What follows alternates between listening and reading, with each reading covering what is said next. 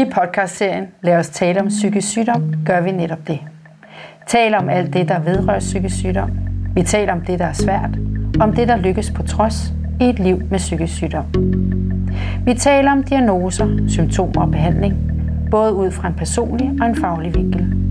Vi taler også om håb, om at blive rask og komme sig fra en psykisk sygdom, og om alle de nuancer, der ligger i livet mellem sundhed og sygdom. Jeg hedder Charlotte og er ansat i PsykiInfo Region Sjælland. Denne podcast hedder Indtryk, Udtryk, Aftryk og handler om kreativitet i hverdagen.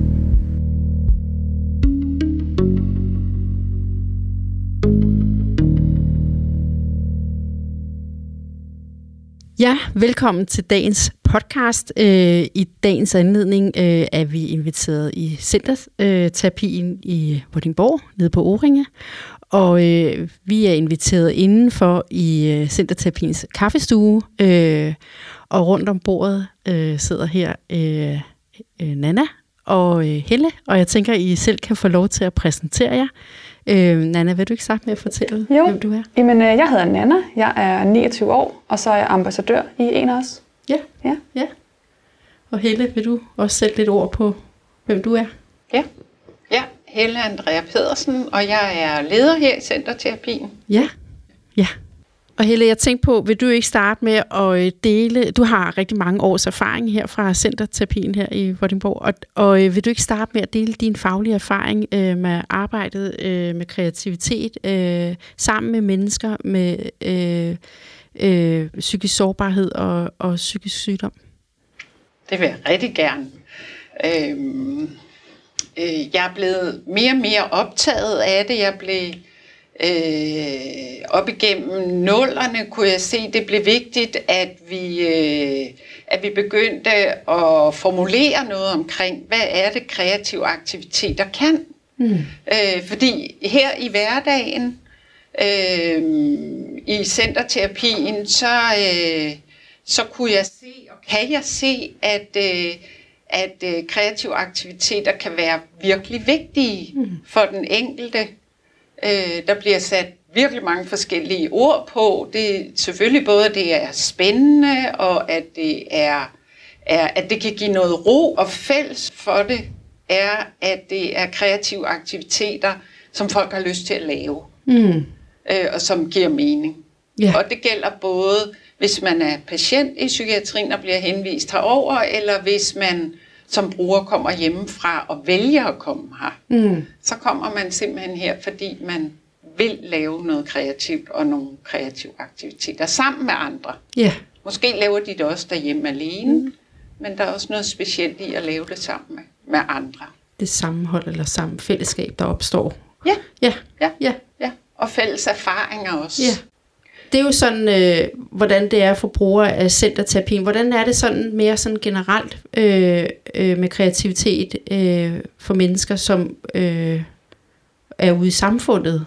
Jamen, det er jeg rigtig glad for, at du spørger om, fordi at vi gør det på, vi arbejder med kreative aktiviteter på en måde her, for det har vi mulighed for. Og det, der er med kreative aktiviteter, det er, at det kan man i virkeligheden bruge alle steder, i alle slags settings.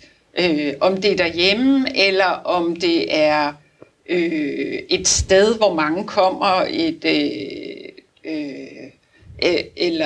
og det kunne være i psykiatrien, så er det noget, alle kan bruge, og vi ved jo også, det er noget, alle bruger. Og i alle dage har mennesker været kreative, om det så enten har været, at de har lavet noget kunst fra de gamle hulemalerier, eller om det er noget kunsthåndværk, at man udvikler noget, man skal bruge. Ja, og jeg tænker sådan, kreativitet er jo rigtig mange ting. Det er jo ikke nødvendigvis en maleri, men det kan jo være rigtig mange ting. Og jeg tænker sådan, Nanna, hvad er kreativitet for dig? Hvordan bruger du kreativitet i din hverdag? Kreativitet for mig, tror jeg, handler om en måde at udtrykke mig på. Det har det i hvert fald gjort meget igennem min gymnastik, og det her med at kreere nogle koreografier og sådan noget, som jeg har dyrket rigtig meget, har dyrket altid.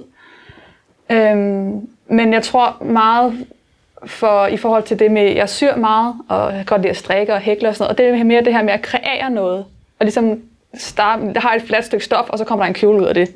Og det der med at finde ud af, jamen, jeg gør de her ting, og så får jeg noget ud af det. Så det er også en form for en lille succesoplevelse i, at jeg har kreeret noget. Så det er meget det kreative handler om for mig, det er det der med, og det gør jeg jo også i min gymnastik, eller gjorde jeg i hvert fald, at når jeg lavede en koreografi, jamen, så har jeg også kreeret et eller andet, som man kan kigge på. Ikke? Ja. Så, og jeg tænker, det er sådan, der er noget proces i det, på en eller anden måde, fra når man får en idé, til det bliver noget, et afkom, eller hvad hedder sådan noget, et produkt i sidste ende. Lige præcis. Ja, lige præcis. Og jeg tænker sådan, Helle, kunne du ikke sætte lidt ord på det der med, at hvordan sådan en kreativ proces egentlig er?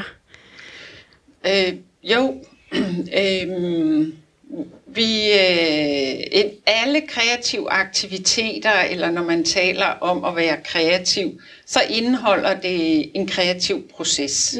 Og en kreativ proces, den går sådan meget skematiseret eller overordnet fra, at man har en idé og en plan, og der er noget, der ikke virker. Man skal have det til at virke, og så virker det.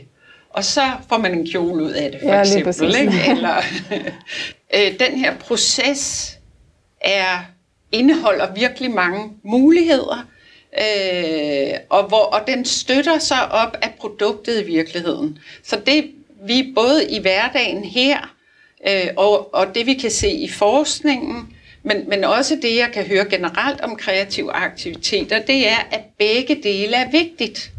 Det tænker jeg også, vi har hørt under den her coronatid, at mange folk har fået mere tid til at også være kreative, men har også haft brug for det. Og de har haft brug for både at have noget tid, altså den proces, som du så fint beskriver, Nanne. Ja. Jeg tænker også meget i forhold til den her proces, den er jo også enormt lærerig. Ja. For mig i hvert fald. Det her med, jamen jeg har en kjole i hovedet, jeg tegner ned på et stykke papir, jeg laver mønstret, jeg klipper det ud, jeg syr det sammen. Skuldrene var for smalle. Nå, godt, så lærte jeg det. At der skal lige lægges 3 cm hver skulder. Eller sådan. Altså, jeg lærer noget, hver gang jeg har en form for kreativ proces. Yeah. Lige nu er jeg i gang med hækle, hedder det. Sådan et indkøbsnet. Og det er jo også sådan, jamen det lærer jeg jo, når jeg er i gang med hækle, sådan at lave maskerne ens, og jeg sørger for, at det går lige op, og det ikke lige pludselig går til siden. Og, altså sådan, der er en meget lærerig, meget at lære i en kreativ proces. Ja. Jeg tænker sådan, for de mennesker, som jo har, altså jeg tænker, vi alle sammen er udstyret med en kreativitet, men det der med, at hvordan får man det sådan effektueret, hvordan får man fra at få den idé, så sat det, til det bliver til et produkt. Hvordan kan man sådan, hvordan kommer du fra, jeg tænker, det, når man ikke altid har viden om det, hvordan? Altså jeg gik jo faktisk til syning i ungdomsskolen dengang, for jeg synes, det var rigtig interessant at sy. Så jeg meldte mig til syning i ungdomsskolen og lærte rigtig, rigtig meget der. Og så gik jeg på et gymnasie, hvor jeg også havde design inde i Ishøj, og det var det eneste sted på Sjælland, der havde det, så jeg var jo bare mega heldig, jeg boede i Køge, det var nemt at komme til Ishøj. Og der havde vi også noget, på i 3.G havde vi jo noget tekstil, og brugte rigtig meget tid på den her designproces, og på at sy et endeligt produkt og sådan ting. Så jeg tænker, det handler også, nu lever vi jo i en verden, hvor at nærmest alt er digitaliseret. Så YouTube kan rigtig, rigtig mange ting. Altså jeg har virkelig lært meget ved YouTube, og nu har jeg lige købt en stor ny symaskine, og lært den at kende. Så YouTuber lige, jeg skal sy den her syning, hvordan gør jeg det? Og så ligger der en masse videoer omkring det. Så man kan jo finde meget viden, både på nettet, men også i ungdomsskoler og forskellige kurser, man kan tage og sådan noget. Både gratis og aftenskoler, både gratis og betalingskurser. Så det er jo simpelthen også lidt, som du også lige snakker om før, ikke også, at det her med lysten, der skal drive værket. Og det synes jeg er noget af det aller vigtigste i den kreative proces, det er, at du skal have lysten til det. Har du ikke lysten til det, jamen, så synes jeg selv, det er svært at finde frem til noget. Ja. For hvis der ikke er noget lyst, jamen, hvor skal man så starte, ikke? Ja. Og det er rigtigt, lysten kan drive rigtig meget. Ja, ikke? Jo, lige præcis. Jeg tænker også, at kreative aktiviteter kan bringe folk lidt sammen, fordi det er noget, man kan have sammen. Vi ved, at der er nogle strikkegrupper, mange steder, og her under corona, der har jeg faktisk deltaget i et tegnekursus på Zoom, så findes virkelig mange muligheder. Jeg tænker også, at vi kan jo lære hinanden noget. Det kender vi fra her i huset, men det kan man jo alle steder. Der er en, der er god til at hækle, og så kan hun lære fra sig. Eller der er en, der er god til at strikke, og så kan han lære fra sig. Hvem der nu kan det ene og det andet. Ikke? Ja. Så det der med, at man behøver ikke at komme på en aftenskole, men det der med, at har man en god veninde, der eller en nabo, der kan noget, så være opsøgende, eller banke på, eller... Ja, altså jeg har jo øje for sådan nogle, jeg kigger jo på sådan nogle ting, ikke? Jeg er virkelig meget opmærksom. Og nogle steder sælger man også pakker. Så kan man købe lige præcis det garn og de pinde og den opskrift, der skal bruges til at strikke en nisse, eller sy et indkøbsnet, eller så ligesom du talte om, ikke? Så det kræver, man skal faktisk ikke lede ret længe, før at man kan få vejledning i, hvordan gør man det ene eller det andet. Der findes jo også rigtig, rigtig mange bøger, som man kan købe eller låne, med hvordan hækler man.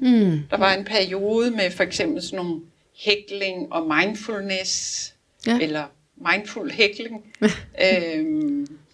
fordi, og det har vi ikke helt talt om, men det element er også meget vigtigt, det her med, at det med at blive optaget og fordybet i en kreativ aktivitet, ikke? Både produktet, hvor både ens hoved og ens krop er i gang. Der er noget sanseligt, man mærker det der garn, og der er ingen af os, der kan holde ud og hækle med noget garn, vi ikke kan lide.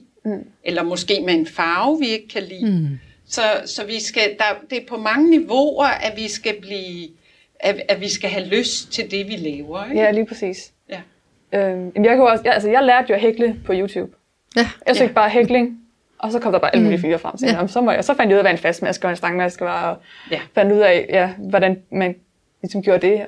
Og min mor er jo også, hende og jeg har altid undervist rigtig meget gymnastik, det er vi så begge to stoppet med nu. Og hun stoppede der sidste år, og nu begynder hun at hækle sammen. Så har de nogle veninder, som går i hækleklub, eller strikkeklub, ligesom du også sagde, ikke? Også, at, jamen, så finder man ud af det, og så finder man noget hyggeligt ved det. Ikke? Jeg kommer også til at tænke på, at både det, jeg ser i hverdagen her, og det forskning viser, men også din energi i det, Nanna, det er, at kreative aktiviteter også kan styrke en recovery-proces i virkeligheden.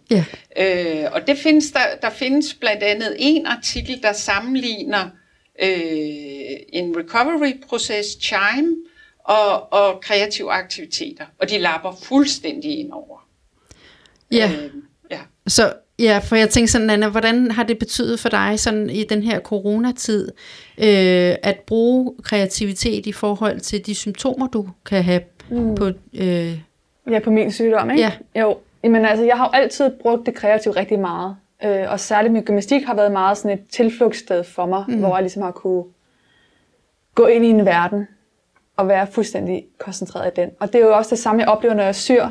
Altså, der kommer ikke nogen grimme tanker, der kommer ikke nogle symptomer frem. Det er bare mig og min symaskine, og så går jeg fuldstændig, som du siger, fuldstændig ind i det, og fordyber mig helt vildt meget i den proces. Og det er jo med til, også når jeg har været indlagt førhen, jamen så har jeg også været med i kreativ café, og sidder og strikket sammen med nogle andre, som sidder og laver nogle andre ting, og bliver inspireret af det, de andre laver og sådan noget. Ikke? Og det giver mig jo en form for ro, og en form for... det er jo en aktivitet, som jeg rigtig godt kan lide, specielt det her med at sy. Og meget af det handler også om, nu syr jeg også gymnastikdragter til et hold, og det er meget sådan, der er jo en dato, vi skal være færdige på, og det er derfor har jeg ligesom et skema over, hvornår jeg skal gøre det. Men det er altid sådan en, jeg skal ikke gøre det. Hvis jeg har en mand, der bestemmer, jeg skal sige, jeg skal sy et par shorts, men så bestemmer jeg selv, hvornår på dagen jeg skal sy de her shorts. Og det er igen med, det er lystbetonet, og det er det, der gør, at jeg kan overskue det kreative. Og det kreative er godt for mig, fordi det er noget, jeg gør, når jeg har energien til det. Og jeg banker ikke mig selv over i hovedet over, at jeg ikke får syet de en par shorts ad dagen, så kan det være, at jeg kan sy dem 2 i morgen i stedet for. Så det er med til at reducere symptomerne på den sygdom, du har. Ja, det synes jeg. Og jeg tænker sådan, fordi du nævnte også tidligere, at det der med at tage offentlig transport, det kan være udfordrende. Det er det for rigtig mange mennesker. Og jeg tænker sådan på, hvordan har du nogen råd til, hvordan for eksempel man kan overkomme det? Jamen, altså jeg begynder at få angst i løbet af februar-marts måned, tror jeg det var. Og fik nogle angstanfald i toget. Og talte meget med min psykolog op i Roskilde omkring det. Og så fandt jeg ud af, at når jeg har sådan nogle høretelefoner, der slutter fuldstændig til om ørerne, så jeg ikke rigtig kan høre andet end mine egne tanker. Og så fandt jeg hækletræet frem. Og så sad jeg bare hæklet eller strikket, eller hvad det nu lige var, jeg tog med. Og det gjorde bare, at alle mine angsttanker, de forsvandt, og jeg kunne fordybe mig i det her hækling her. Så det hjalp mig til at komme over angsten. Og komme over de her angstanfald, og jeg kunne mærke, at nu kan jeg jo godt sidde i et tog for eksempel, uden at behøve at sidde og hækle. Men det hjalp mig ligesom til at få taget det skridt. Det var sådan i samarbejde med din psykolog, at du fik sådan arbejdet derhen imod, at det var en måde at mestre på, at... Ja, altså jeg tror, at han var jo meget sådan, at du skal også prøve at så lægge det der hækletøj væk en gang imellem, for at mærke angsten, for at mærke, hvor går grænsen, og lære at kunne sidde i tog, uden at skulle hækle. Men lige til at starte med, var det en rigtig, rigtig god hjælp. Så det kreative var ligesom indgangen til at lære at mestre noget? Ja. Ja, og det genkender jeg jo også, at vores brugere og patienter fortæller om, at kreative aktiviteter, eller det de vælger, nogen hækler, nogen gør noget andet, at det hjælper dem med det, de skal lave i deres hverdag. Vi har for eksempel en sætning, som ligesom er kernen i vores forskning, og den hedder, når kompositionen i mit maleri lykkes, så går jeg hjem og tager opvasken. Ja. Og så blev vi sådan helt nørdet optaget af, hvad sker der egentlig i de her 3 led, ikke? Men lige meget hvad der sker, så sker der bare noget, at vedkommende går hjem og tager opvasken, eller i dit billede, at du kan køre med det tog, uden at have angsten, eller, og der... Ja, på den måde kan man jo godt få noget energi også af at lave det her kreative proces. Og som du siger, det her med, at nu lykkes det, så er det jo en succesoplevelse. Og det giver noget energi. Det frigiver også nogle endorfiner, de der positive op i hovedet. Og det er jo lige præcis det kreative kan. Det er, at det kan give os de der succesoplevelser, som vi alle sammen har brug for. Ja. Og så hører jeg også, at det der med, at kreativitet kan også være med til at skabe noget fællesskab. Altså jeg tænker, at rigtig mange mennesker med psykisk sårbarhed eller sygdom oplever jo ensomhed. Så der er jo også noget omkring det der med at få et fællesskab og være, og det ikke behøves være i samme rum, men det kan også være i en eller anden sammenhæng. Du nævnte, eller hvad var det dig, der nævnte det med, at man kunne sidde på Zoom og være aktiv omkring en eller anden aktivitet. Ja, der er jo også nogen, der for eksempel strikker huer til hjemløse, eller opfinder et eller andet til nogle andre grupper, der har brug for det. Ikke? Vi har også et sengeafsnit, de lavede på et tidspunkt et strikkehjørne, hvor de strikkede lapper, der så skulle blive til nogle tæpper, som nogle andre skulle bruge. Eller så alt er jo muligt i virkeligheden. Ja. Og det skal være, pointen er, at det skal også give mening der, hvor man er. Så der er ikke en løsning til det hele. Ja, altså jeg synes lige så meget, der er noget socialt i at komme ned i min lokale sygebutik, fordi at, vi er jo på fornavn efterhånden, og det der med at lige komme ned og sige, jeg skal sy det her, men jeg kan ikke helt få den der knapløsning til at fungere. Hvad vil du gøre? Eller jeg skal sy den her lynås, men så godt nok det er svært. Jamen, så skal du lige gøre sådan og sådan. Prøv det. Ja. Altså det der med, at man har nogen man kan dele og udveksle sine tanker med, det er jo det, hele det sociale jo handler om, ikke også? Og det der, den kreative proces, den kan hjælpe os til at blive sociale, fordi så har vi noget, vi er fælles om. Ja, god pointe. Ja. Og den kan hjælpe med mange andre ting også, tænker jeg.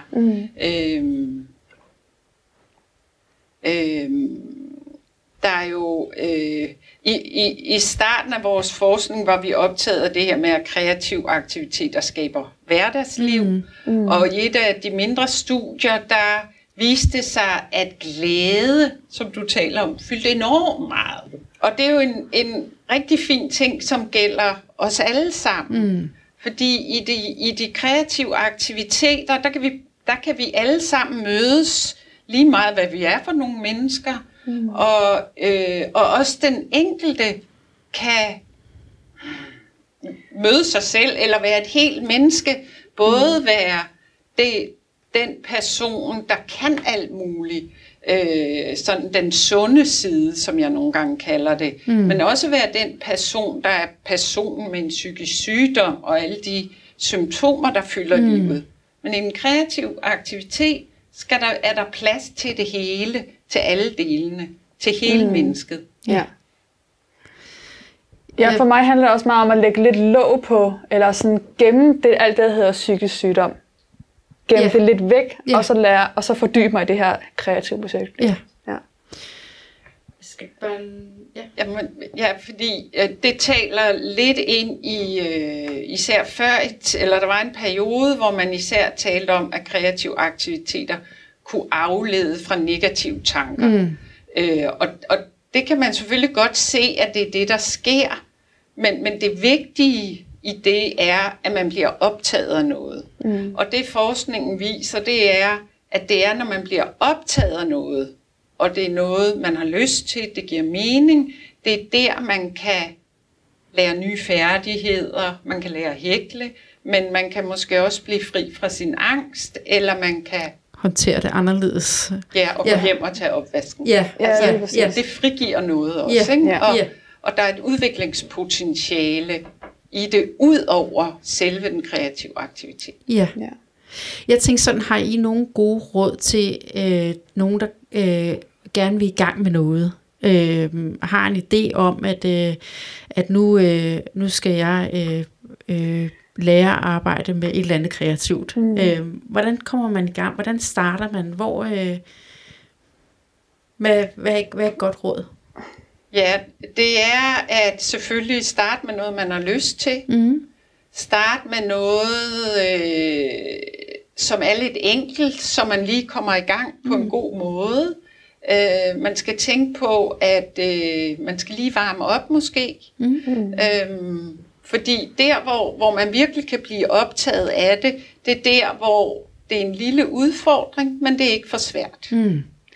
Ja, altså det er jo for eksempel i syverdenen, hvis du starter med at sige, jeg vil gerne sy en brudekjole. Okay, det kan jo godt være, det er målet om et par år, men det kunne være, at du lige skulle starte med, hvordan man syr en t-shirt for eksempel. Ikke? Ja.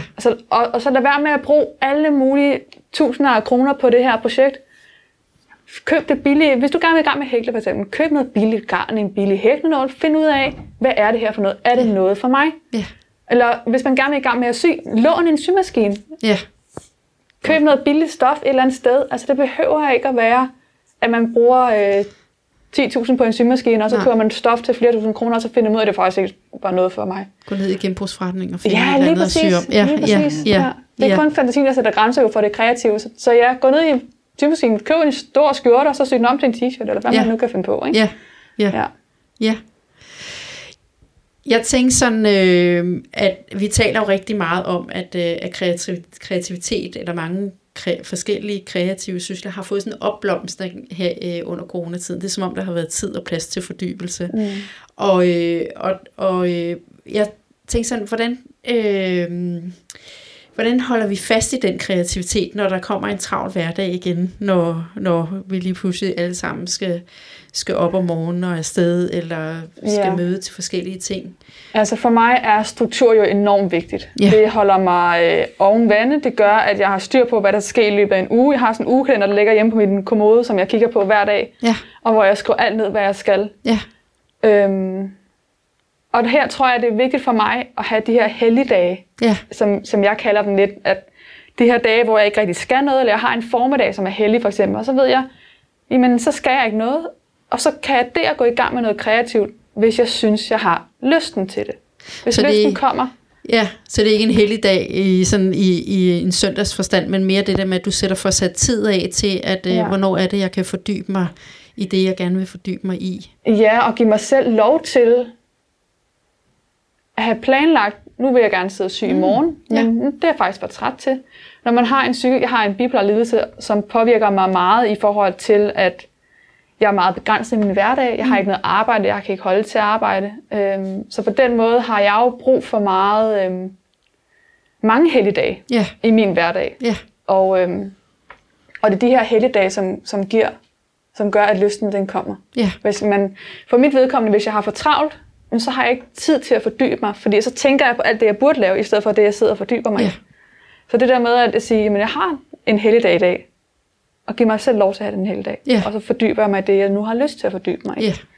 Om det er strikning eller syning, eller lave en koreografi, eller et eller andet, så skal det være noget, jeg har lyst til. Ikke? Ja. Helle, har du også nogle... Ja, men det giver rigtig meget mening, og jeg genkender det fra det, andre også siger, og at det er vigtigt at planlægge, hvornår vil jeg gøre det. Ja. Fordi ellers får man måske ikke gjort det. Så det skal vi selvfølgelig blive ved med. Ja. Der er også en anden, jeg hører også noget andet, og det er, at nogen har brug for at slappe af og lave ingenting, men nogen slapper kun af ved, at de laver noget. Ja. Og det kunne for eksempel være det med at sidde og hækle noget, eller hvad man nu brænder for. Ja. Så det der med at sætte tid af til at være kreativ, eller lave ingenting. Ja, og jeg synes også, det er vigtigt, at man giver sig selv lov til at sige, ændre den plan. Ja. Fordi jeg kan jo meget mærke, at jeg er jo enormt lystbetonet i, at i mandag der var jeg bare træt. Så havde jeg en hel dag, hvor jeg bare lå under dynen og lavede ingenting. Og jeg havde en ting, så kan jeg rigtig sidde og syg, og så lave alle mulige fede ting. Men jeg havde bare ikke energi til det. Nej. Og det skal man huske at give sig lov til, at jeg synes, det er så vigtigt, at det kreative er lystbetonet. Ja. Fordi hvis det ikke er lystbetonet, hvis det bliver en pligt, en sur pligt, så får vi det ikke gjort, og så får vi ikke det samme ud af det. Jeg tænker da også, at måske den langsomhed, der måske også er i samfundet i øjeblikket, måske er fordrende for den kreative proces. Ja. Ja, det kan jeg i hvert fald tydeligt mærke, da coronaen kom. Altså, jeg havde det jo godt. Jeg kan ikke huske, jeg fik min diagnose for 3 år siden, tror jeg. Og jeg kan ikke huske, hvornår jeg sidst har sagt, at jeg havde det godt. Før coronaen startede.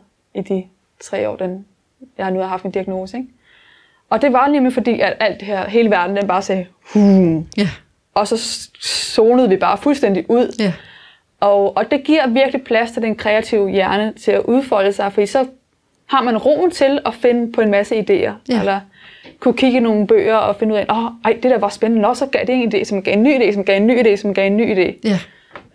Hvor hvis man stresser, jamen så er det, at så synes jeg, det er svært for den kreative hjerne at få lov til at udfolde sig. Ja. Og det er også, kender også mange, jeg kender en, der laver noget musik, og hun var også sådan, jamen, det er faktisk, når jeg ligger om aftenen og skal til at sove, det er der, jeg får alle mine sangtekster, de kommer op. Ikke? Ja.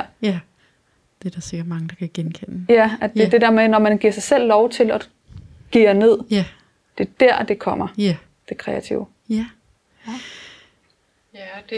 Og i virkeligheden er det også et udtryk for, at kreativitet kan være enormt banalt og enkelt, men der er virkelig mange elementer i det. Vi er kommet langt omkring. Ja, og sådan det er jo bare sådan, det er for mig. Ja, altså, jeg kan jo ikke sige, at det er sådan, det er for alle mennesker. Det er sådan, det fungerer for mig. Ja. Og så er der måske nogen, der kan blive inspireret af det håber jeg. Ja. Tak, Helle og Nanna, fordi I vil deltage i den her podcast. Velkommen. Jeg håber, den har været med til at inspirere andre til at komme i gang, eller fortsætte med deres egen kreativitet. Tak. Tak. Det håber jeg også. Ja. Tak fordi I ville have os. Ja. Tak. Lad os tale om psykisk sygdom er lavet i samarbejde mellem brugere af psykiatrien, pårørende og fagfolk. Bag podcast-serien står Psykinfo Region Syddanmark og Psykinfo Region Sjælland. Hvis du har spørgsmål til psykiatri eller psykisk sygdom, kan du kontakte Psykinfos rådgivning.